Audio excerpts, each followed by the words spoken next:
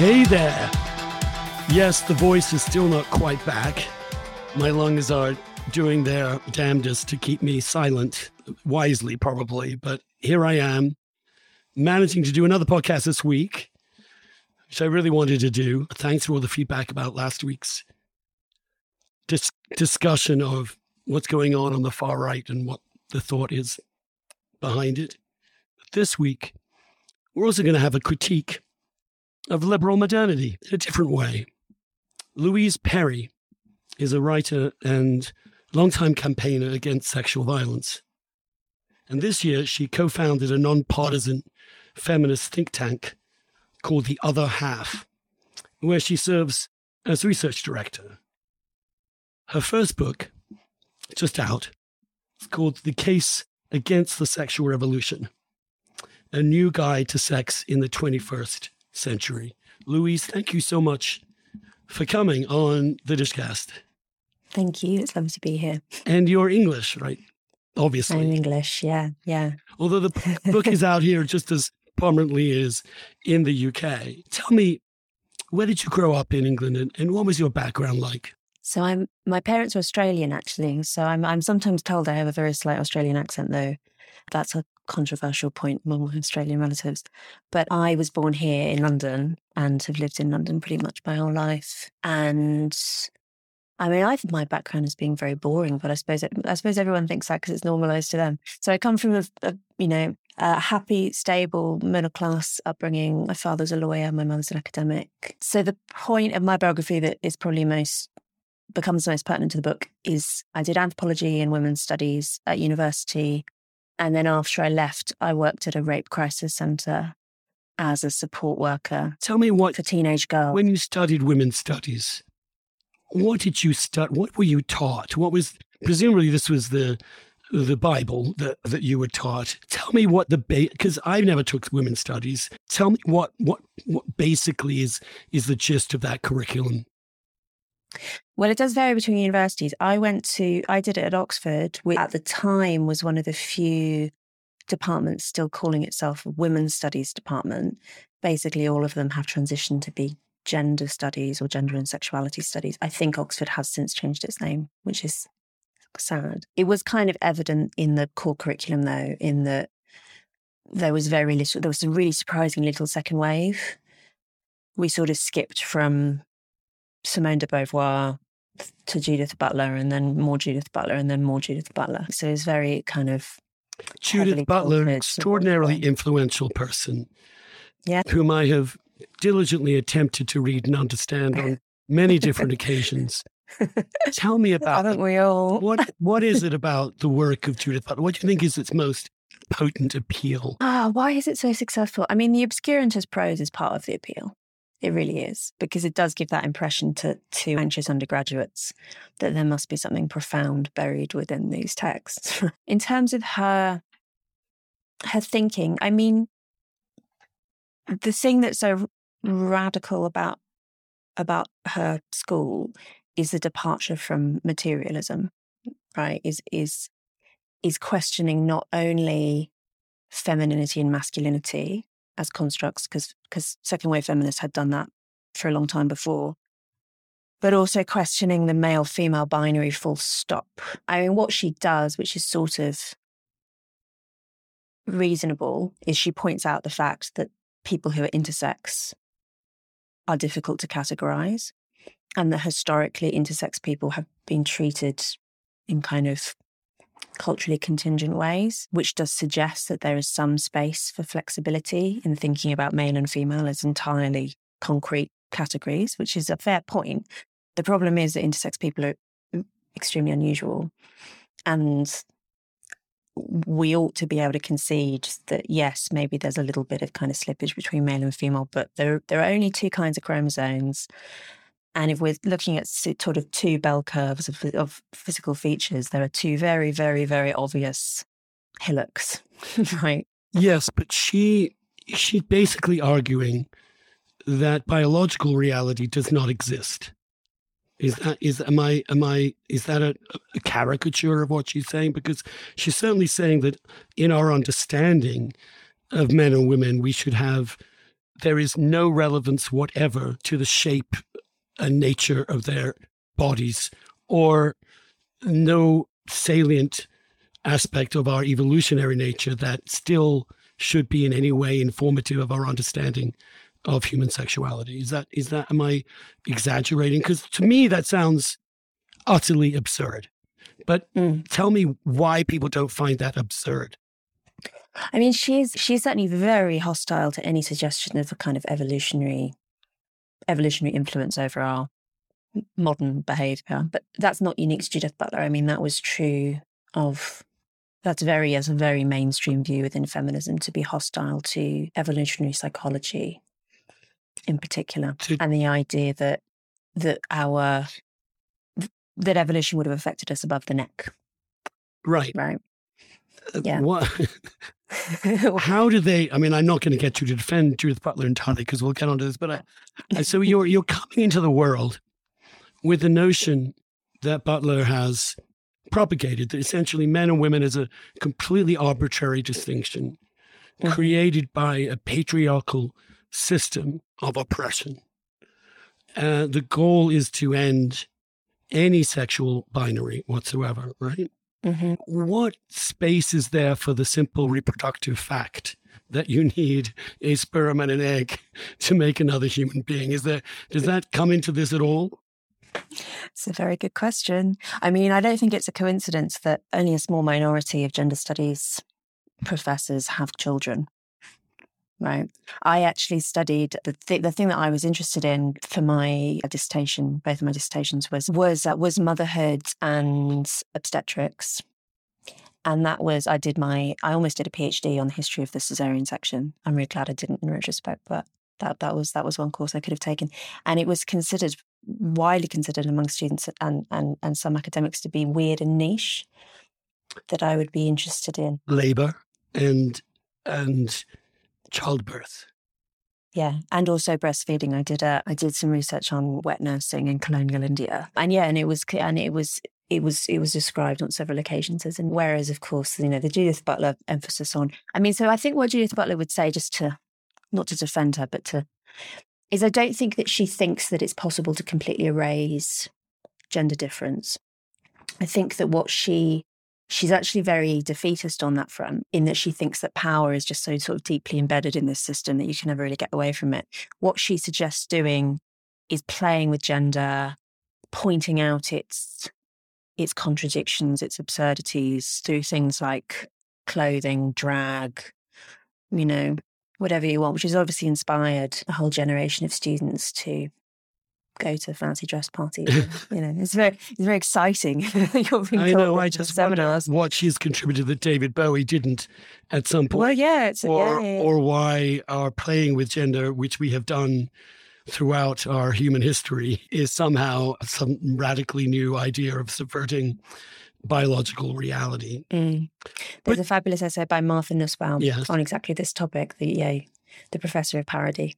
I read it like a dying man finding an oasis in the desert when I was Am I right in thinking that was written in the New Republic, or am I? Oh, I can't remember. I think Leon might have commissioned. He certainly commissioned some great pieces from Martha Nussbaum over the years. She writes beautifully. She does write beautifully. She's a remarkable person, actually, in many, many ways. So here you are, as a young woman, you've kind of been saturated in Butlerism, as it were, because everyone has to be. There's no, when you go and study women's studies, you don't have a course on estrogen or testosterone or the reality of biological sex or anything to do with actual reality in this biological reality. The best way that you can get around that strategically is to study history.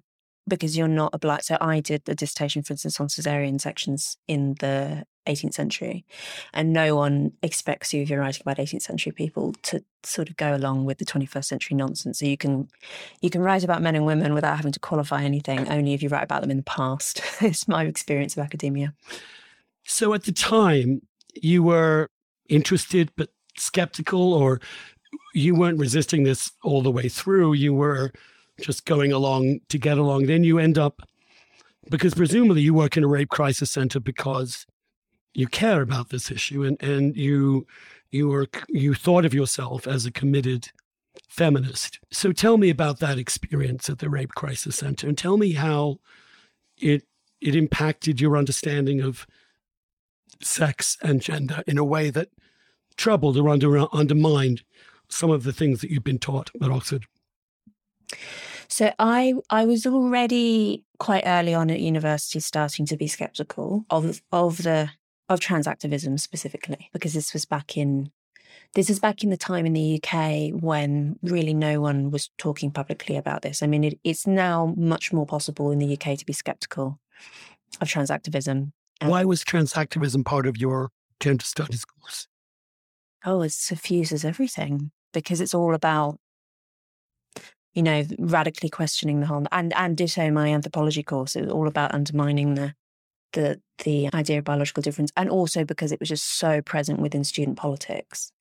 So I, for instance, had Julie Bindel, the British feminist, radical feminist, was invited to my university and then ended up being platformed, because this was at the period where she was pretty much the only person who was talking about this stuff publicly and was really suffering for it.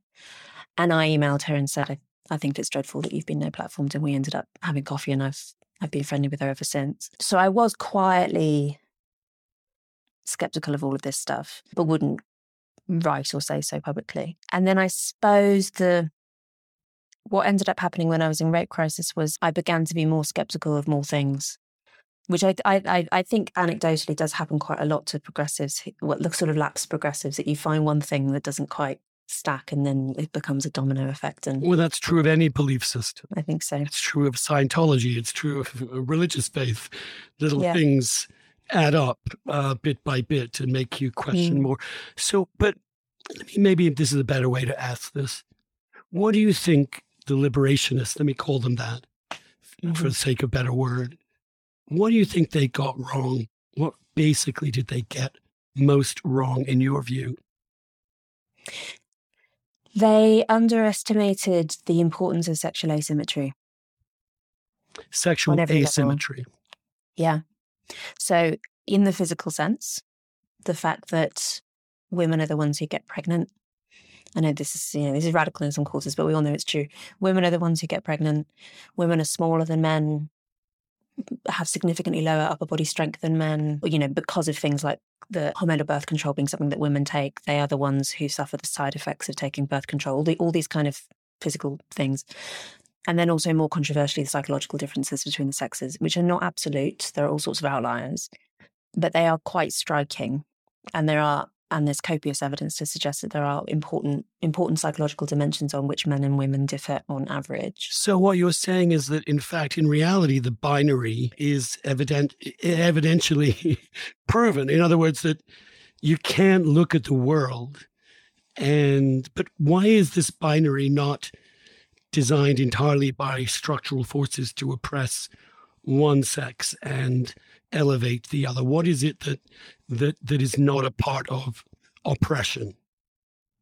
So that's the counter argument, isn't it? That actually this is all of these differences are socialized. Things could be different, and actually the project is to make them different, which is why there's always been so much emphasis on things like childhood socialization and advertising and these kind of cultural products which are supposed to be leading us towards these binary roles.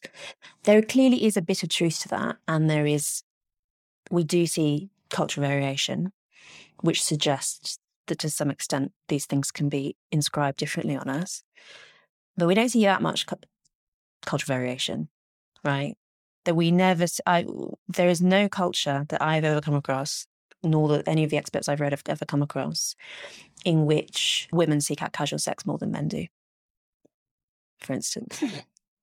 And you might say that this is partly to do with the physical differences. The fact that women are physically more vulnerable to violence probably would disincentivize being alone with a stranger. But I just think if you're flipping the coin 1,000 times and it's coming up heads every single time, and moreover, if there's a very compelling reason for why it would, in terms of the evolutionary explanation of why we would have different reproductive roles, our reproductive roles are crucially distinct. Women are the ones who... The obvious thing is that one sexual encounter for the man is a great orgasm, if you're lucky. The other is potentially 9 months of a physical process, pregnancy, and then labor, and then ownership of a child indefinitely. Yeah. Obviously, the stakes involved are dramatically different for each individual partner, historically anyway. Now, they would argue that the pill and abortion has removed this, and therefore we have this fantastic opportunity to abolish any such extra burden that women might have. How would you counter that? So I'd say firstly that our minds haven't caught up with that reality, right? We spend 95% of our species history as hunter-gatherers. In 200,000 years of Homo sapiens existing, the pill is a blip, right? We are nowhere near capable of sort of catching up in that short period in terms of how our minds evolved for sexual reproduction. So, when women have sex in particular, we are our monkey brains, our lizard brains, whatever, are primed to expect the risk of pregnancy, which therefore means that we are primed to want to bond with partners, to feel intense sexual revulsion at unwanted sex, all of these phenomena that we see and that women often do talk about in colloquial terms, but not necessarily in thinking about it in evolutionary terms. Why do they have to be primed evolutionarily? Why couldn't, let's say, the Butlerites are correct and that everything is de novo from the minute you're born. We can reshape people's psyches dramatically. The pill is here, so it's not a disaster. So you tell yourself, it's okay because I can just get rid of the child, or it's okay because I'm taking these pills that give me no consequence. In the same way that, for example, sexual promiscuity or sexual, whatever we want to call it, I wish there were a slightly more neutral term than that, is obviously made much more bearable and tolerable because of antibiotics, because also people aren't destined to die from diseases they contract. Or, for example, the extraordinary toll of childbirth on women for the vast majority of human history, which creates another massive disincentive for pregnancy because many women died. I mean, I think there's no other species like this in which women die in childbirth. Yeah. So would it just be possible to rethink this? Or, I mean, what I'm trying to get at is that you are clearly rooting some of this in an understanding of evolutionary biology in the same way that we would understand other animal species. I mean, a comparison would be something like eating, right? I mean, clearly we are capable of choosing carefully what we eat. Clearly it's extremely culturally dependent, etc. But there is an extent to which you can't resist hunger. And your environment, if you are presented with extremely appetizing dish, you might be able to push it away if you have amazing self-control, but you're always going to be sort of in battle with your instincts. I think that that's probably the best way of understanding it, with the added complexity, of course, that sex is such a deeply emotional thing. And is it though? What I observe, is it maybe more for women than for men? I mean, I think the thing is maybe definitely isn't most of the time that emotional for men and is almost always emotional for women. I suspect that what's going on is that male sexuality is more flexible than female sexuality is. In the same way that actually we see more male variation in all sorts of other traits. That's strange. Most analysis I think that I've read was just that female sexuality is much more fluid, experimental, can be attracted to a million different things, psychologically, emotionally, temperamentally, as well as physically, that men are much more on-off switches. So what do you mean by that? So it's true that women are more flexible in terms of sexual orientation because a really surprisingly high proportion of women are bisexual, right? That seems to be actually a very typical thing for women. And the second wave were right to talk about compulsory heterosexuality as a sense in which women are kind of funneled towards heterosexuality. What I mean in terms of male flexibility is more to do with the fact that Men clearly are much more driven towards casual sex than women are. And it's, to some extent, it depends on individuals. But also men are clearly capable of orientating themselves differently, of being monogamous, of being interested in marriage and stability and permanence. And I think that it is partly to do with individuals, it is partly to do with context, it's partly to do with cultural incentives. And what I think has happened post-sexual revolution is that the incentive structure now in place pushes men much, much more towards the short-termist strategy, because they are rewarded for that in a way that they wouldn't have been historically. And I think that comes with a cost to women, because women in general don't prefer that strategy. Well, evolutionarily speaking, of course, there is an argument that for the species as a whole, for the common good, to use a phrase, for the species as common good, that in fact it's optimal for men to be conflicted in this way. In other words, it's good for a man, for his offspring, and for the viability of his offspring, that he sticks around with a partner and ensures the stable and successful rearing of the child, which will help propagate his genes in a way. However, it's also true that the more women he inseminates, the greater his genes will spread in the population. So the ideal for a male in terms of marshalling his interests is exactly what you would expect, that he has one primary relationship, which he invests in, and then he fucks around all the time. Or alternatively, he chooses one strategy in one set of circumstances and another in another set, depending on which seems to be the most advantageous in that moment. And here's where we get the social structure coming in, right? Because how do you deter the male who is producing God knows how much sperm on an hourly basis, all of which have to at some point leave his body? How does he, given those instincts that you're talking about, how do we encourage him to save all of that, his whole life, for one woman? You tell me. I mean, we used to do it by huge amounts of stigma. We did it by criminalizing adultery in some respects. We did it by all sorts of social arrangements that were deeply stigmatizing of the illegitimate, of those who were born out of wedlock.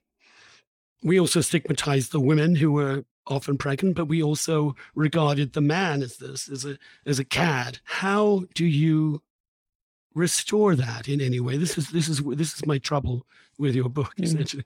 It's just wishful thinking. How do you actually tell men, persuade men that this is what they really ought to and need to do? It's really difficult. Yeah.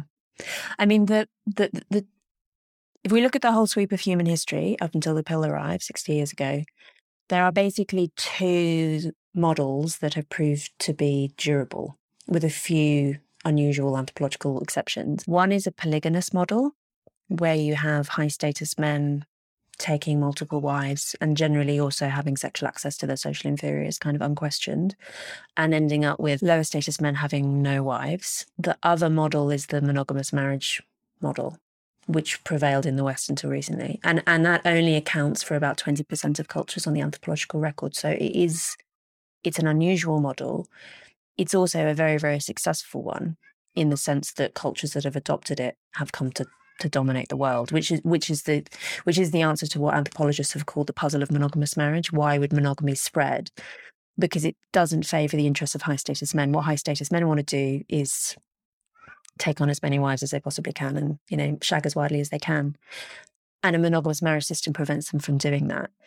The answer to that puzzle is that monogamous marriage systems, while constraining those men in a way they don't like, is also very good for society as a whole. It reduces crime rates because you don't have this unhappy proportion of unmarried men. It reduces domestic violence and child abuse rates because you don't have these very fractious households composed of co-wives and lots of stepchildren. And it also encourages wealthy men to invest in things other than new wives, investing in businesses and employees and so on. So it's good for society. And therefore the monogamous societies have been able to spread themselves overseas through, survive, and also through things like colonialism have spread the monogamous marriage system. And we have partially abandoned it, right? I mean, we haven't quite. You still can't, bigamy is still illegal, but in the sense that there's now no stigma attached to premarital sex. People can in practice have multiple wives, even if we don't call it that. And actually you see on dating apps like Tinder a drift back towards a polygamous system where you have the really attractive men getting loads of matches and the less attractive men getting zero, and then the attractive men are kind of encouraged to have multiple relationships on the go, which is why I have a final chapter in the book where I make the case for monogamous marriage, and I do concede the point that is often made by feminists who are opposed to marriage, that marriage is oppressive to women in the sense that it radically restricts you. But the point I want to make is actually it's as oppressive, if not more so, to men. Right? That's kind of the point. The whole point of marriage is that you choose to limit your freedom through this legal bond, and also, just as importantly, through the social bond, the fact that you stand up in front of everyone and you make this promise and you expect penalties for breaking your promise. And it does absolutely constrain. And I think what we are discovering that it's not something, some people do take it on very voluntarily. It's an interesting fact that the richer you are, the more likely you are to get married and the more likely you are to stay married. So increasingly having a durable marriage is a luxury good. And I think there is definite hypocrisy in the fact that the most anti-marriage arguments are often coming from that exact same strata of society who love getting married and love staying married because they recognise the long-term benefits to them and to their children. But in a society where you're not required to do that, and that comes with all sorts of advantages in the sense that absolutely there was terrible social punishment visited, and legal punishment sometimes visited, on people who strayed outside of the conventions, sometimes not of their own choosing, women impregnated through rape or whatever, who would be ostracized by their communities. I completely agree that is a terrible, terrible trade-off. The problem is that we're dealing with systems which all have trade-offs. Yeah, what you're saying really to men in that context is sort of a Millite thing about lower and higher pleasures. What you were saying, in fact, you are evolutionarily programmed for both impulses. I can see that. But you will be happier, actually, if you repress the lower desires and concentrate on the higher desire, which is marriage and family and relationship. But it is still true, nonetheless, that the sex drive itself, for men in particular, is a hugely powerful force. Basically, it feels to me like we're going back to Freud, right? We're going back to you attempting to reconstruct civilization and its discontents for its own good, because you think this actually will lead to men being happier, at least most men being happy. Mm-hmm. If you are a low status man, let's say you're not that good looking or not earning that much money, this system, your old system actually is better, right? He probably won't get laid very often in the sexual marketplace. In fact, he may be constantly humiliated. Whereas if he had one person, he's a better chance of finding that person. And secondly, sticking with them gives him prestige, gives him, that's the other part of it, isn't it? That we bribe men with the sense of honor, with the public recognition of their fatherhood, of their role in this way, that we want to support. Yeah. And we also, a system where you can't have access to sex, at least not illicit sex, unless you have a job, set up a house, achieve all of these adult things, is obviously extremely motivating to men. The problem now is kind of a coordination problem, right? Because I think it does serve the interests of the, not even low status men, just anyone who isn't a kind of Hugh Hefner stud is probably better served by the old system in terms of the likelihood of finding a good match. I've heard slightly tongue in cheek, I've heard the monogamous marriage system described as sexual socialism, in the sense that it prevents that kind of harem behaviour of the really high status men, which is bad for the women too, right? Like, these women don't want to end up in harems, particularly when, as often happens on things like on apps like Tinder, they don't even know they're in a harem. You know, they're being led on deceptively by men who really aren't interested in settling down, but aren't honest about that either. So, I mean, my argument is the only people in this system who are really benefiting are the really high status men, at least the ones who want to take advantage of all the pleasures offered by sexual liberation. If we are being honest about the downsides for men, we've talked about some upsides for men in the old system.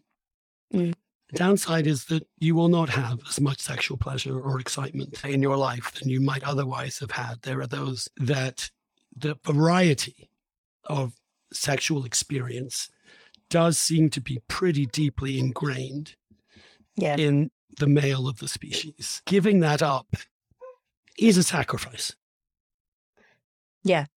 Sexual variety, crucially. I mean, it's worth remembering that married people on average have more sex than unmarried people. So in terms of, amount of sex you will have in your life, actually marriage is quite a good option. But yes, in terms of having variety of partners and other kinds of like sexual adventure, yeah. It's interesting so psychologists call this trait sociosexuality. But I'm grateful that you understand that but that means that, and women, again, you're going to have to tell me about this because I'm the least qualified person almost on the planet to talk about this. For women, a long-running, emotionally connected sex life with one other human being can be quite wonderful. It's generally the goal. The goal. Yeah. Yeah, there's a real clash of interests there. So psychologists call this trait sociosexuality. It's not quite the same as sex drive. So you could be high in sex drive and low in sociosexuality, and obviously it varies across your life cycle and everything. But sociosexuality is basically your desire for sexual variety. How many people you want to have sex with, how quickly you want to jump into bed with someone, how likely you are to be interested in experimenting sexually, and so on. And there are the male bell curve and the female bell curve are a bit different with overlap. No one should be surprised to hear this, but it has to be said. No. What's kind of interesting about it is that the male tail is really long. So you end up with, at the very extreme end of sociosexuality, it's like 100% men there. And it goes, quite far, right? There are some men who really are driven in their lives for, like, their sexual appetite is almost insatiable. And then at the other end, you have people, most of whom are women, who really would prefer only to have one monogamous relationship forever. This is now called demisexuality. Oh, that's what they're calling it now. In the rainbow pantheon, yeah. Because women, because of this problem that I think I've identified, that women don't feel confident in just asserting sort of typical female preference. So it has to be dressed up as an identity category, which is where you get things like demisexual, which just means you prefer to have sex with someone with whom you're emotionally invested. Yes, I remember when, I can't remember who it was, some young woman who, without much other claim to fame, suddenly came out. Oh, Demi Lovato, I think her name was, said she was now demisexual. And when asked what that is, yes, she really wants to be in a relationship with one other person, have sex only with that person, to which one obviously was, well, that used to be called being a woman. Yeah, exactly. But are you not downplaying women's sexual appetites, women's desire for sexual variety? It's tempered, but it's not non-existent. And are you not actually describing women in this rather Victorian way that doesn't feel very liberating to me? So I completely concede that there's variation. And there are definitely some women who are pretty high at the sociosexual scale. I did a debate with Ayla, who's an OnlyFans star and Twitter star, who I think is very authentically high in sociosexuality. Right? I believe her. I don't horny AF.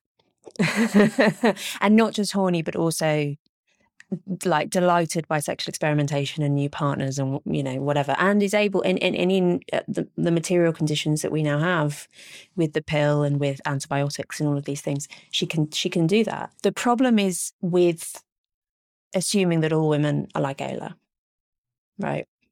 And the fact that when we're designing, so obviously when we're designing laws, we have to be designing laws for everyone. That's the point of laws. Everyone has to obey them. That's also kind of true with some flexibility when it comes to norms. You know, if you have a norm that you should have sex on a first date, which we increasingly do, most women are not going to prefer that norm, even if some do. And most men are going to prefer that norm. And so I think that there is to some extent, a zero-sum issue here. Yes, there is a zero-sum issue here. I'm glad you're being honest about it. There's so many people talk about this as if there's some sort of golden solution to this. The fact is that there isn't. For some reason, our species has been blessed by our divinity with this deep incompatibility between men and women, which we have to somehow figure out in order to actually reproduce. I think that's a feminist project. How are men and women supposed to get along? But let me say this then.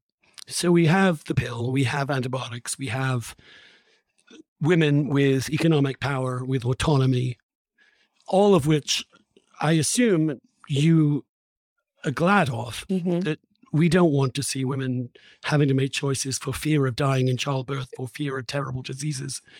So, but those things also enable inevitably a much greater level of sexual adventurism, because with many fewer risks. So one option is to maybe in practice sustain a norm of monogamous marriage, and for the frustrated men, allow them to have pornography, virtual enactments of sex in ways that can help siphon off this extra energy in ways that do not actually harm any other females, that you do not, except insofar as they are conducting a relationship with Ayla on OnlyFans. Tell me, why is that not actually? I mean, we look at society today and you can see a huge increase since the pill in this kind of access to porn and interest in pornography. Isn't that actually a way in which the male of the species manages to balance his own sexual needs with his social obligations? I think the problem with relying on porn as a means of siphoning off excess sexual energy is that I don't think the model of, I write about in the book as a metaphor, there's this episode of The Simpsons where Homer is dealing with anger problems, but goes to some sort of therapist where he like represses his anger. But every time he does so, he ends up with this like boil on his neck, and eventually his neck is just covered in boils, and he's on the brink of collapse. And then he ends up being so provoked that he sort of has this like terrible rage, and all of his energy is. And he's later told by the doctor, "Oh, thank goodness you did, because otherwise you would have expired from all of your repressed anger." So that's kind of the model that we have, I think, of sexuality, and I think it's a version of Freud. And there is some truth to it, but the problem is that it's not quite as simple as that. There is a feedback mechanism as well. And what porn does in particular is it shapes sexual appetites, and it shapes them according to the algorithm, right? Which actually the individual doesn't have a lot of control over and may not be aware of what's being done to them. And so there are people who can use porn and it doesn't seem to have a profound effect on them. There are many more people, I'd say, for whom it does have an effect. And some people are extremely susceptible, most of them men, to compulsive porn use, which leads them down some very grim avenues. Like what? So either towards more and more bizarre content. I mean, things, the so things what? that the internet. So what? In that it becomes then possible to have a relationship with a real person. And I mean, for some men, maybe they can never tell me how that works. So one is just because of erectile dysfunction, just the fact that it's called death grip syndrome, colloquially. when you either you masturbate so much or you use porn so much in a psychological sense that you can't be aroused by a real person anymore. You can't have a normal That's sex. got to be pretty rare. Well, no, because erectile dysfunction rates have gone up astonishingly in the last 20 years among men. It's now, I can't remember the figures off the top of my head, but it's like, I think it's about a third now of men under 40 who have erectile dysfunction, which was previously unheard of. And there are, there are various factors that might be at play. Jacking off too often. It could. So some people say that it's to do with estrogens in the environment or to do with obesity. But the fact that it's happened at exactly the same time as online porn arriving suggests to me that that must be playing a role. And anecdotally, men often talk about the fact that if they quit porn, their erectile dysfunction goes away. The other issue is to do with getting sucked into more and more extreme content, which ends up eventually at child sexual abuse images, because that's the most extreme content there is, right? And clinical psychologists who are treating men convicted of possession of these images are increasingly saying that what they used to be seeing was sort of true paedophiles, men who had always been interested in children, whereas what they're seeing increasingly are men who just have a really, really problematic relationship with porn, which led to them being so deadened to any, vanilla sexual content that they have to seek out more and more bizarre, shocking, extreme content, which eventually leads them into the worst places of the internet. So there's a social cost there in terms of obviously the children who are abused in the creation of those images. But I think there's also maybe you might say that there are some men who are so hopeless, they have absolutely no chance of ever having a relationship with anyone, that all they can hope for is living in their mum's basement with porn. I think that's not true for most men, though. I think that there's a very large grey area of men who actually could, in another set of circumstances, have fulfilling romantic sexual relationships and have families and have all the things that for the vast majority of people are the key sources of meaning in life. But porn tugs them away from that because it's easier to use porn than to go out and actually find a partner. For many sort of porn is like fast food, whereas a stable relationship is like food to table, local, organic. Going out and hunting your own food. Yeah. But what's interesting is it also is the porn increases by being exposed to it. Increases the need for it. In other words, there is an addictive quality to this. I would say by design, because I think that the platforms are extremely well engineered to arouse the human animal as efficiently as possible, right? That's what it's for.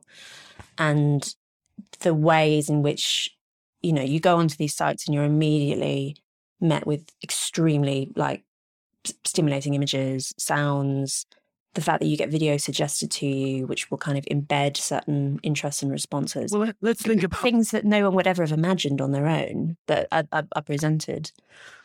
Yeah, it's funny. When I was a kid, this is a perfectly random anecdote here, but there was no porn. I mean, certainly not gay porn. The idea that I would find any beautiful men displayed for my satisfaction was absurd. So I drew them and drew these weird Tom of Finland type caricatures of men in ways that I probably didn't understand at the time. But in a way that was my only sexual outlet for the first 10 years of my being a sexual being.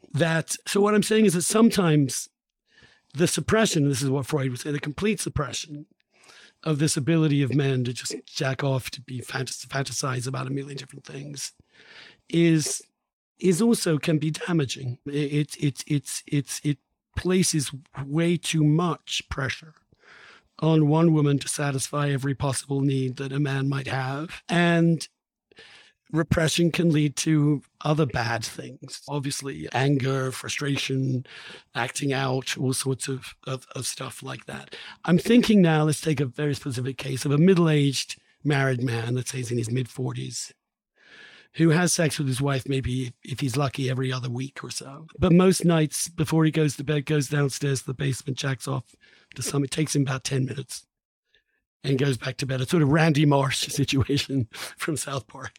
What's wrong? Isn't that just simply a way of coping? Isn't that actually simply a way in which our modern world can make a monogamous marriage less stressful and oppressive for a man?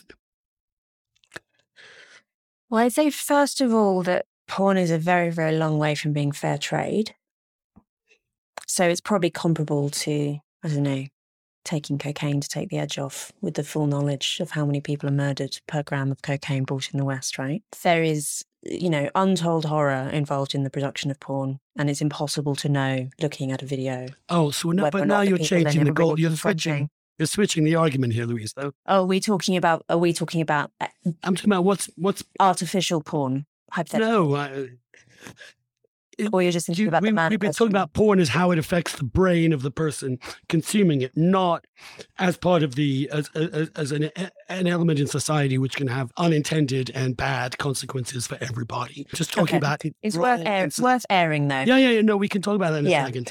But I don't want to get you off on Randy. I want you to have pity, some empathy for the middle-aged man who is no longer attracted to his wife. Just isn't, because most men are not attracted to the same woman 10, 15, 20 years down the line. Certainly most men that I have ever spoken to candidly about these things, straight or gay, say the same thing. Isn't incorporating some porn fantasy into your life a perfectly harmless activity that can actually, maybe you can imagine things as you're having sex with your wife that will help you have sexual attraction or sexual arousal. So I'd say one, I would say that his wife is very, very likely to be terribly wounded by this if she knew about it. She knows about it. They must. Okay, hypothetically, she knows and she's fine. I don't think I've ever come across a woman who was authentically fine with. Most women do feel it to be adjacent to cheating, even if it's not strictly cheating. But it's like Jesus' admonition about adultery. You can't even commit it in your heart. You're still damned. Isn't it unreasonable for women to expect men after 10, 15, 20 years, or even after a few years, to have all their sexual needs fulfilled by this one person without some other kind of stimulation to keep them sexually alive? And it has to be porn. Men have been dealing with this problem for hundreds of thousands of years. Their imaginations. Why do we need this sophisticated, global industry funneling sexual fantasies into our... Okay, let's go back to me drawing my own idealized human. Which people have always done, of course. The response that I get sometimes from this is people to say, well, what are you going to do? Ban, sexy murals in Pompeii? People have always been cooking up erotic fiction imagery of any kind, which is of course true, and I have no intention of going around kind of with my bucket of white paint. But the thing that troubles me is the way that this interacts with capitalism, and the way that this is a very small number of tech engineers, of owners of these platforms who have this extraordinary power to shape human sexuality worldwide. And that we don't even really know that they're doing it to us. The fact that they are embedding certain One example is the trend for choking or it's really strangulation, because you choke on food. Strangulation is done externally, but it's normally called choking, which a few decades ago was just unheard of. Really, it was, and in straight relationships, that it was a niche within the BDSM community, which was a niche in itself. Whereas now, some surveys find that half of women aged 18 to 24 have been choked by their partners. Sometimes consensually, sometimes not. Well, now because that's very interesting. I'm going to jump on that particular one, because you have interesting things to say about consent. So let's take an example of a woman who's totally into a fantasy of being grabbed, held down, choked, and fucked. Are you saying that she's not really capable of consenting to that freely? That there is something about that escapes the sanction that would grant it with the word consent? She might be able to legally consent to it. I mean, it does depend a bit on... Strangulation is a bit of a difficult one because most lay people don't realise how risky it is. In fact, we're only just recently discovering with research on the brain quite what a bad idea it is to sort of apply pressure to the neck. So there is an argument to say that actually the vast majority of people are not capable of getting truly informed consent to strangulation. But we could set that aside and say just aggressive sex, which doesn't produce any injury. I think she can legally consent to it, yeah. The problem is that there's a lot of space, I think, between the legal consent threshold, which is a very low bar, and good sex. Isn't violation in some way part of the thrill of sex? Don't women some women, not all women, some women actually really only get their rocks off by being treated this way sexually? And at the end of which we can be perfectly loving, tender relationship. But there is something, isn't there not, about sex, which is about violation, intrinsically about violation. I mean, one thing that, in other words, that some element of force, coercion, is kind of inevitable in any sexual encounter. So it is true that a lot of women are into being submissive in one way or another. I think evolutionarily, what's probably going on there, from having spoken to some experts on this, is that one of the things that women really look for in a mate is signs of commitment. If you read women's erotic fiction, you never ever have a circumstance where a woman is trying to persuade a reluctant man. It's always the male, the romantic hero is always obsessively in love with the heroine and will do anything to get her, including sometimes commit violence to have her enforce himself on her and so on. So I think that desire for sort of grand displays of commitment is probably baked in. The question is how it ends up being expressed, right? Women have not always been turned on by choking. This has not been, this is a sexual fashion that has arisen quite suddenly. But how do we know that? I mean, how do we really know what people were doing in sex in the 19th or 18th centuries? How do we know? We can't talk to people in the 19th and 18th centuries, but we can talk to, I've spoken to women elderly and middle-aged women who are very, very surprised to hear that this is now considered normal among Zoomers and millennials. So I think that just within our lifetimes, we've seen quite rapid changes in sexual fashions, because a lot of this is just a kind of a meme thing. This is all networked, right? And so people are influencing each other. And this is one of the reasons why you can't think about consent just in isolation. So I think that there is a sort of latent thing to do with submission, which varies between women, but is definitely there for many of them. I think the problem with BDSM as a kind of avenue for that instinct and things like very, very violent sex, including things like choking, is that it affects the sexual culture when that is considered to be a perfectly neutral ideal, right? And you end up with, yes, maybe there are women who truly consent to this. I mean, it's worth remembering how often mental illness is at play here.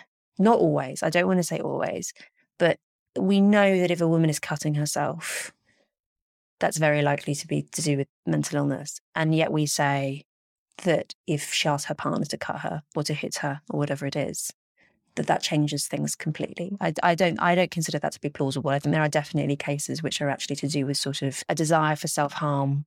So if you were to transposed onto the partner. Let's take that almost certainly must happen some of the time. Yeah. It's all a question of how often it happens, how widespread that is. Mm-hmm. But presumably you would understand that a person who, there are cases in which a woman would freely consent to being held down and treated like a dirty whore. I can see that there are completely authentic. What about language like that? I mean, the use of dirty language, which is actually part of what sex can be about for some. In other words, a way in which humans are actually in this particular moment degenerating, let's put it that way, put it hard, degenerating into their animal selves, that part of what sex does is in a highly constrained and constricted social setting that human beings live in. It's one of the few areas left in which people can really act out, in which they can really fantasize, in which they can really have adventures in a way that feels that something is at risk. The tamer that our civilized life is, the wilder our sex may be,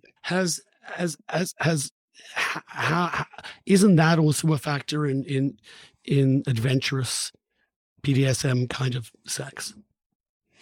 So I do wonder if part of the reason that BDSM has become very good among straight people is because we live such gender-neutral lives.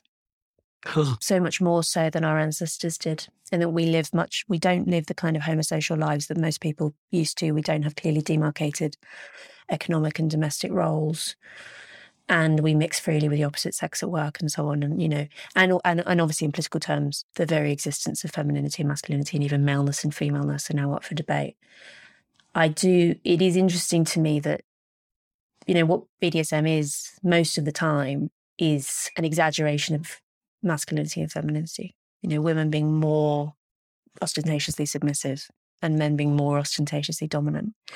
And I do wonder whether people are to some extent displacing what I think are healthier masculine and feminine roles outside of the bedroom, and kind of they are finding their expression in the bedroom. On the other hand, you could say that it's a good thing that men and women in public life, in job places, in workplaces, in those kind of contexts are less rigidly gendered, and there is more of a common culture. And that it's a very healthy development. That is a way to counteract that psychological repression. A man will fuck a woman's brains out, to use an expression, in a way that will give him some leeway and her also some access to the deep primordial male-female relationship. And one thing I think that I find kind of fascinating is, and as a gay man, it's particularly interesting because we can experience sex both ways, as penetrator and penetrated, in a way that no heterosexual or lesbian can, for that matter. Mm-hmm. That for a man to, let me put it this way, oh God, I get in trouble by saying this, but for a man to orgasm usually, to achieve what is the natural goal of the sex act, he has to enter another human being's body quite deeply, repeatedly, and violently for it to happen. In other words, sex is intrinsically violent. There's no way around it. If violence means the application of force of one body to another, and more than that, it's actually inside another person's body, which makes it an extraordinarily invasive act of violence. But violence is on a spectrum. Okay, can I give two concrete examples of why I think normalizing BDSM is a problem? Yes, go on. One is the fact that you do end up inevitably, when the sexual script is changed, right, and when something like choking, particularly when we're talking about people have casual sex with people they hardly know, so there's no level really of trust or communication, and there's probably alcohol and drugs involved as well, right? And when things like choking, slapping, spitting, all of this stuff, which is now just considered to be a normal part of sex, we will do with someone right from the get-go, you are inevitably going to end up with a lot of people experiencing that kind of sex who didn't want to, and who will be shocked and upset. And this is something that I've heard a lot from young women who are horrified to discover that this is now what they can come to expect from any kind of sexual relationship, that it's like hyper pornified, right? So that's one concrete problem. The other is, it's very difficult from the outside to tell the difference between a BDSM relationship and domestic violence, right? It all depends on what's going on in the minds of the two people within the relationship, and they may not even have that much insight into what's going on in their minds, because we know that victims of domestic violence often really struggle to recognise that that's what's going on and will refuse to cooperate with police and will defend their abuser. And, that's the classic response of anyone in a violent relationship.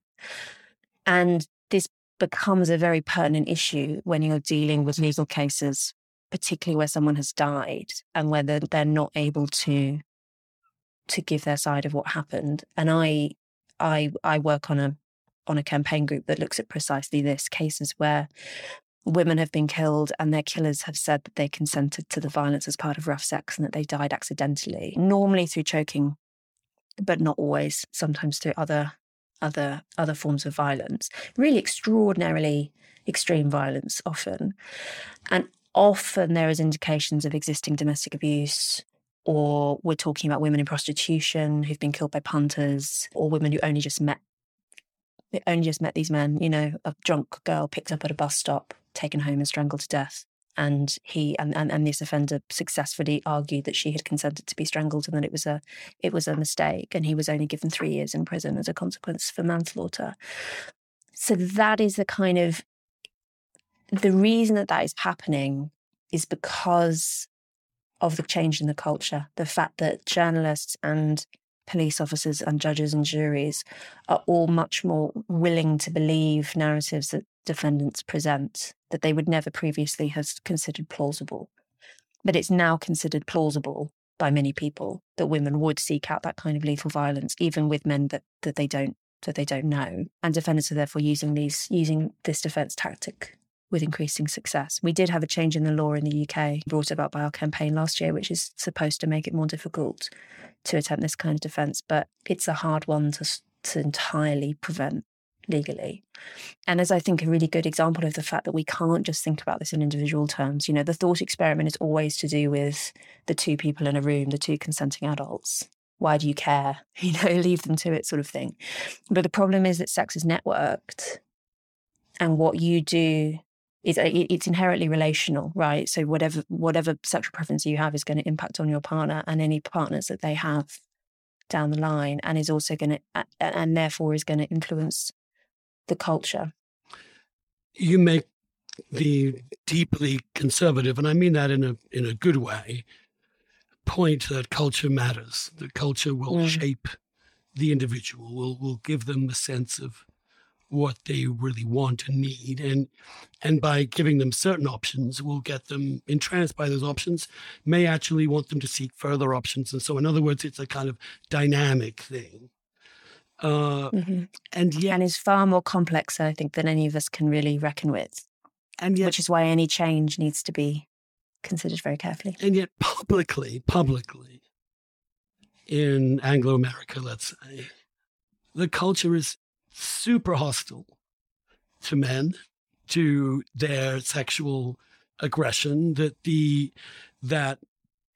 Me Too movement, the regulation of spaces in offices and public spaces, we are much, much, much more aware of the way in which power can be abused. And this is clearly, to my mind, overwhelmingly a good thing, that the way in which men used to abuse positions of power in offices, say, or in their workplaces, which is, I never experienced, I've talked to my sister about this. I was just gobsmacking the way men have treated her in her life. It really is shocking to me, except it isn't shocking to me when I think about the way gay men interact with each other. It seems quite deeply male in a way, but deeply misaligned when it comes to women. So on the one hand, you have a sort of private, porny resurgence in male valuation of male aggression and males. You also see, for example,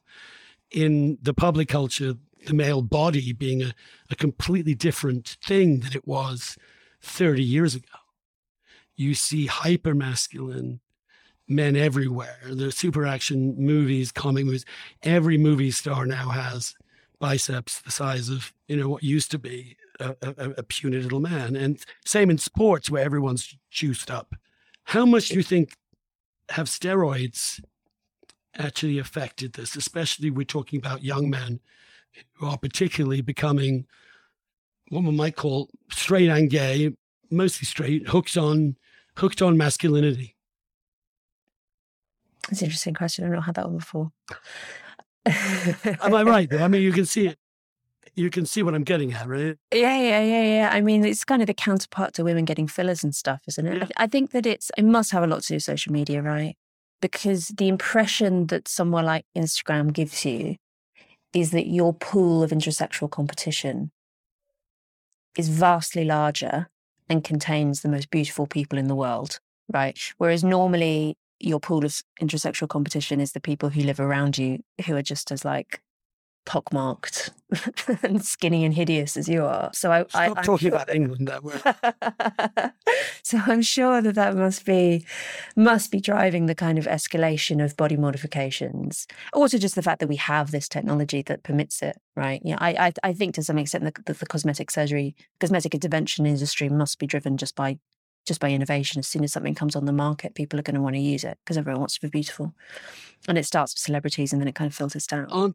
There are also lots of examples of public women culturally. I think of the hit song, WAP, Wet Ass Pussy, the lyrics of hip hop, all of the phenomenon known as twerking, in which women literally publicly in dancing all the time will adopt a position that looks as if they're going to be gang raped from behind, or they're showing their ass as their major forward feature. Who's responsible for that? Surely, I mean, it's not just men doing this, right? It's women also luxuriating in their sexual attractiveness, as they always have, of course. Yes, although it's worth thinking, like the WAP lyrics are, if you read them closely, right, actually don't have a great deal to do with female desire. It's all about the woman using her sexual attraction to get material benefit from men. You know, things like pay my tuition.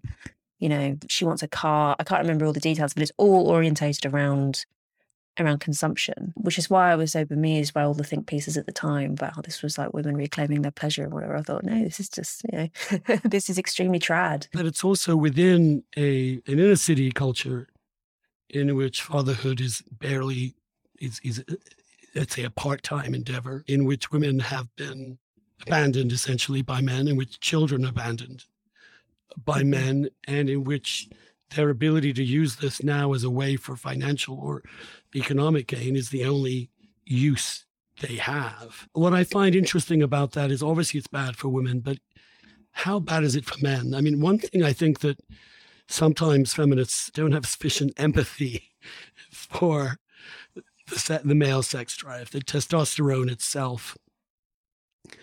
The trouble is that by denying that it exists, or that if it does exist, that it has any salient impact upon behavior, removes any empathy from the male tackling, living embodied in a chemical and a hormone that is incredibly potent and driving you to fuck anything that moves. I mean, when I went on my testosterone therapy many years ago, the one thing I noticed was 2 or 3 days after the shot, when testosterone was peaking, just how I was a different person. That we don't have a way to both sympathize with men without damning them in ways that kind of get men to say, well, screw you. What the hell am I supposed to do? How do you reach men in this? How do you actually, because I think let me put it this way, the great weaknesses of your book, it doesn't have anything to propose, except if you're a woman today, don't get sucked into the culture of sexual adventurism. Understand that you're going to be happier and better with one good man. That lesson has been taught to women and to daughters now every day of the week, every country on earth, and it hasn't changed anything. So don't you have to enact some kind of repressive legal regime to provide the disincentives? And this is where your post-liberal position comes into force. What public measures, are you going to make divorce harder? Are you going to make abortion harder? Are you going to make contraception harder to get? Are you going to ban porn? What are the things that you would do to right what you think is the imbalance in our sexual world? I mean, I start from encouraging in the book. I don't talk about policy in the book. I do talk about individual behaviour. And I do encourage women to feel more confident in their ability to gatekeep. Because one of the things about female agreeability, this is one of these psychological factors on which men and women differ. Women are more agreeable than men are, right? In that they're more willing, on average, to put other people first. And, you know, I've witnessed among my friends and acquaintances the most astonishing degree of behaving like a chump, really. Just allowing men to have complete license and actually, like, it would be possible to put up a boundary and say no. And a lot of that is to do with the fact that the sex positive feminist thing is really high status and has been for some decades now.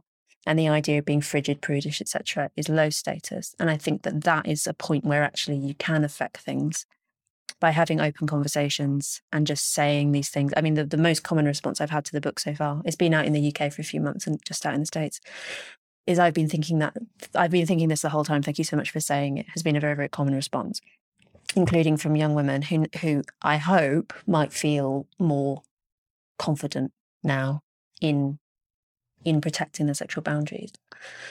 In terms of policy, I mean, I do think no-fault divorce is a bad thing. For instance, we just recently introduced it in the UK. I think that there are cases where divorce is the best option of bad options, and I think it needs to be available for those cases.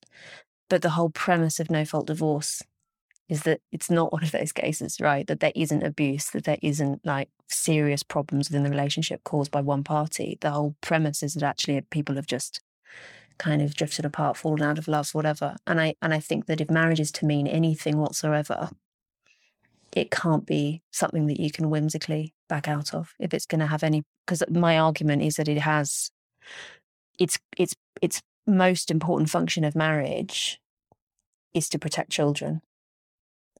And it's not doing that. And the, you know, the real, we've been talking a lot about who's lost from the sexual revolution. Is it men or is it women? It's actually children are the main losers from the sexual revolution, right? And the destruction of the institution of marriage. So I do absolutely support measures to strengthen and encourage marriage. I think in general I would prefer carrots to sticks, but I'm with the Conservatives on that one. And also on porn, I absolutely think that the porn industry needs to be much more heavily regulated. I don't want to, I mean, if we could, I don't think it's feasible. I don't want to remove contraception from the available options for women. I mean, just on a personal level, I don't want to spend my entire life pregnant, which would be the alternative, right? And that was true for many women, right? That you would either be pregnant or nursing right up until menopause, and then you died, right? And the physical burden of that was extraordinary. And similarly, you know, I don't think abortion is a good thing. It's not something I would wish on my worst enemy, even stepping aside from the moral status of the unborn child. I think that it's not something that any woman enjoys, right? It's not a good thing to go through. It's also, there are cases where almost everyone is agreed that it is the best of bad options, including in America, right? The modal view in America is actually that there are certain situations in which abortion is okay. And the earlier the better is the common view. It's actually a remarkable degree of agreement on something. Well, it's a sign. It is so riven with controversy. It's a sign of some elements of extremism in the women's rights movement that it seeks to celebrate abortion. Yeah, which I think is absurd. And actually, I think it's so rare for women to feel that way. I think feeling that it is a necessary tragedy is the correct position. I do too. And the position that is least likely to invite the kind of, legal backlash that we've just seen. What does sexual pleasure add to a human life? I mean, this is what, in some ways, what we're talking about in terms of the human goods pleasures that we have in our world. There's listening to music, there's the love you have for a pet, there is art, there is fucking. And it seems to me that you're arguing contra Freud in a way, that no, losing this pleasure is actually a gain, because you gain higher pleasures, higher virtues, and that therefore the circumspection around sex is a good thing. How would you, I'm interested, I live in a subculture that is entirely male, a highly sexualized subculture that is extraordinarily hard to counter because it is driven so powerfully by not only everything that powers straight male sexuality, but removes any female constraints on it. Marriage obviously is a way, the first time we've ever actually introduced into that subculture any incentive not to engage in this compulsively without attempting, I think, to morally stigmatize people who have sex, a lot of sex. Do you think there's something wrong with gay men having sex so much with so many people all the time? Or is it just simply a function of reality? The gay community doesn't have the sociosexuality gap, right? I mean, no, because we don't have any women. Yeah, exactly. Yeah. So I think that the problem, to my mind, with our current straight culture is that it encourages women to imitate male sexuality and they don't want to. Right. Right. Yeah. I mean, men don't want to imitate female sexuality either. But my feminist principle is that it's better to be sexually frustrated than to have unwanted sex. Yes. And if one group of people, if that's the choice we're faced with, and I think we are, then I think it's better for straight men to be imitating female sexuality rather than the other way around. But that's not true for gay men, right? There's no gap to be bridged. There's no gap either with lesbians who have the opposite question, which is that there's extraordinarily good proof for the existence of differences in male and female sexuality. You would think it's the most extraordinary proof of non-cultural, entirely biological forces. The power of, obviously they're not 100%, but they're immensely more powerful than many people acknowledge, I think. And the biological difference is a huge challenge for humans. There are other species that don't have these conflicts, right? But humans have been made. It's not like women are only horny once a month, or there's like 3 months of the year in which the species reproduces, 9 months in which they're complete. It's not as if the human male only wants to ejaculate once a month or once a week. So we are talking about something really profoundly promiscuous about the human animal that is biologically strained, that can be channeled or chained. And you're basically arguing, very traditionally, that the Judeo-Christian ethic, one man, one woman, and the notion that sex itself is a kind. Now, this is what I didn't get from your book. The sex itself is a false siren. It's dragging you to places where, yes, the human being can go, but in which the human being is essentially a slave to the passions that is that underlying where you are too. Because you don't really have a philosophical background or structure for the book. You're not saying I'm a Catholic, I'm in favor of natural law, or I'm an evolutionary biologist, or I'm sort of trying to figure out what that might be. You don't have to have one. I'm just thinking, but is there something about sex that just troubles you? No, but I also think that sex as a means of strengthening intimate relationships is better than sex in isolation on a social level and also on an individual level. And I think that as society, I agree with you that sexual repression causes pain. I also recognise that all societies demand sexual repression of some kind, right? We do not permit all sorts of things that do not, really, even within the consent framework, don't quite make sense. We don't permit necrophilia, for instance. We don't permit bestiality. We don't permit public nudity in most circumstances. We have all sorts of legal limits, and paedophilia remains one of the still the great taboos, despite some efforts by some sexual revolutionaries like Foucault and so on to destigmatize paedophilia. It is very, very strongly held still. And even, proximate kind of examples of not even true pedophilia, but say adults dressing up as children or whatever is very stigmatized. We do ask repression, right, of people. The question is at what level you set it and what you ask them to repress. And that's where the negotiation takes place. What we're also finding, and we'll close on this, the younger generations are having much less sex than the older generations. Is this a function of men terrified of Title IX prosecutions, or of that, or is it a function of women finally saying, I don't really feel like it, I don't want to do this, and I can walk away from it? Is it because you have many, many more opportunities to have sex, especially the apps, generally incredibly extraordinary, giving everyone essentially a bathhouse in their pocket, and yet we have the decline? Is that a sign of a social adjustment to a more humane, or is it just a sign that our younger generation is even more fucked up than we thought they were?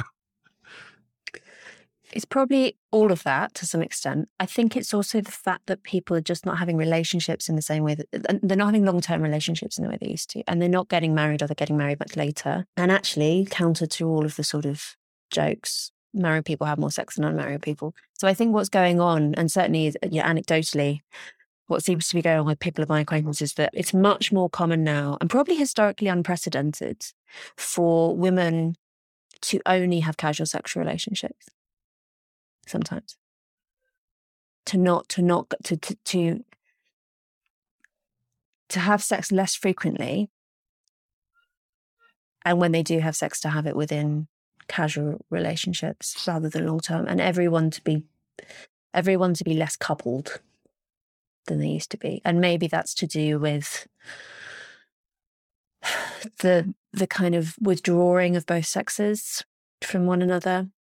I mean, there are clearly women who feel like they have no, a woman needs a man, etc. And similarly, there are men who are withdrawing to the comforts of porn, which I think is a shame. I think that there are some people for whom that's absolutely the right thing. There have always been roles historically for people who didn't want to participate in the sexual marketplace, right? Nunneries served all sorts of purposes, and one of them was for women who didn't want to have sexual relationships with men, and power to them. I'm not saying that everyone should be obliged. I do think it's a shame, though, that there does seem to be this withdrawal from healthy sexual relationships, which are, for all of their complexities, for most people, the most important source of meaning in their lives. Louise, on that rather beautiful note, thank you for sharing this with us. It turns out, it seems to me, that you're arguing for just a social and cultural shift based upon what we've learned. It's not as if we haven't given sexual liberation its due, and we haven't learned from it. And I think the demystification of sex, the praise of sexual pleasure, which was, I think, under extraordinary condemnation for so long, largely under Christian pretensions, can be ended without throwing everything out with it. It's not easy. And I think that's part of the problem, that we live in a culture, right, where everybody wants to be told that they can do whatever they want because this, that, and the other, as opposed to you can do whatever you want because this is reality. Louise, it's wonderful to hear you and talk to you. Thank you for being so candid. And who knows? I'm a complete agnostic about the future of sex. I don't know. I think we can have many different futures at once. But I agree with you, essentially, that the collapse of meaningful relationships heterosexually for a lot of people is undermining the capacity for productive and healthy families, which is undermining the possibility of human happiness. And we can do better. On that wonderful note, we'll be happy to see you next week, I hope.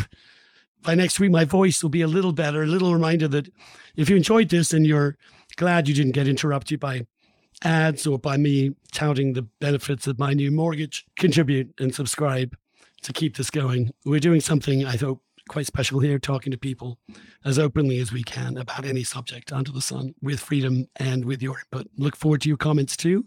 To the Dishcast, we will publish, of course, all the best and most salient criticisms, mainly of me, but occasionally of our guests as well. On that note, have a lovely weekend, and I hope to see you with an actual voice next week.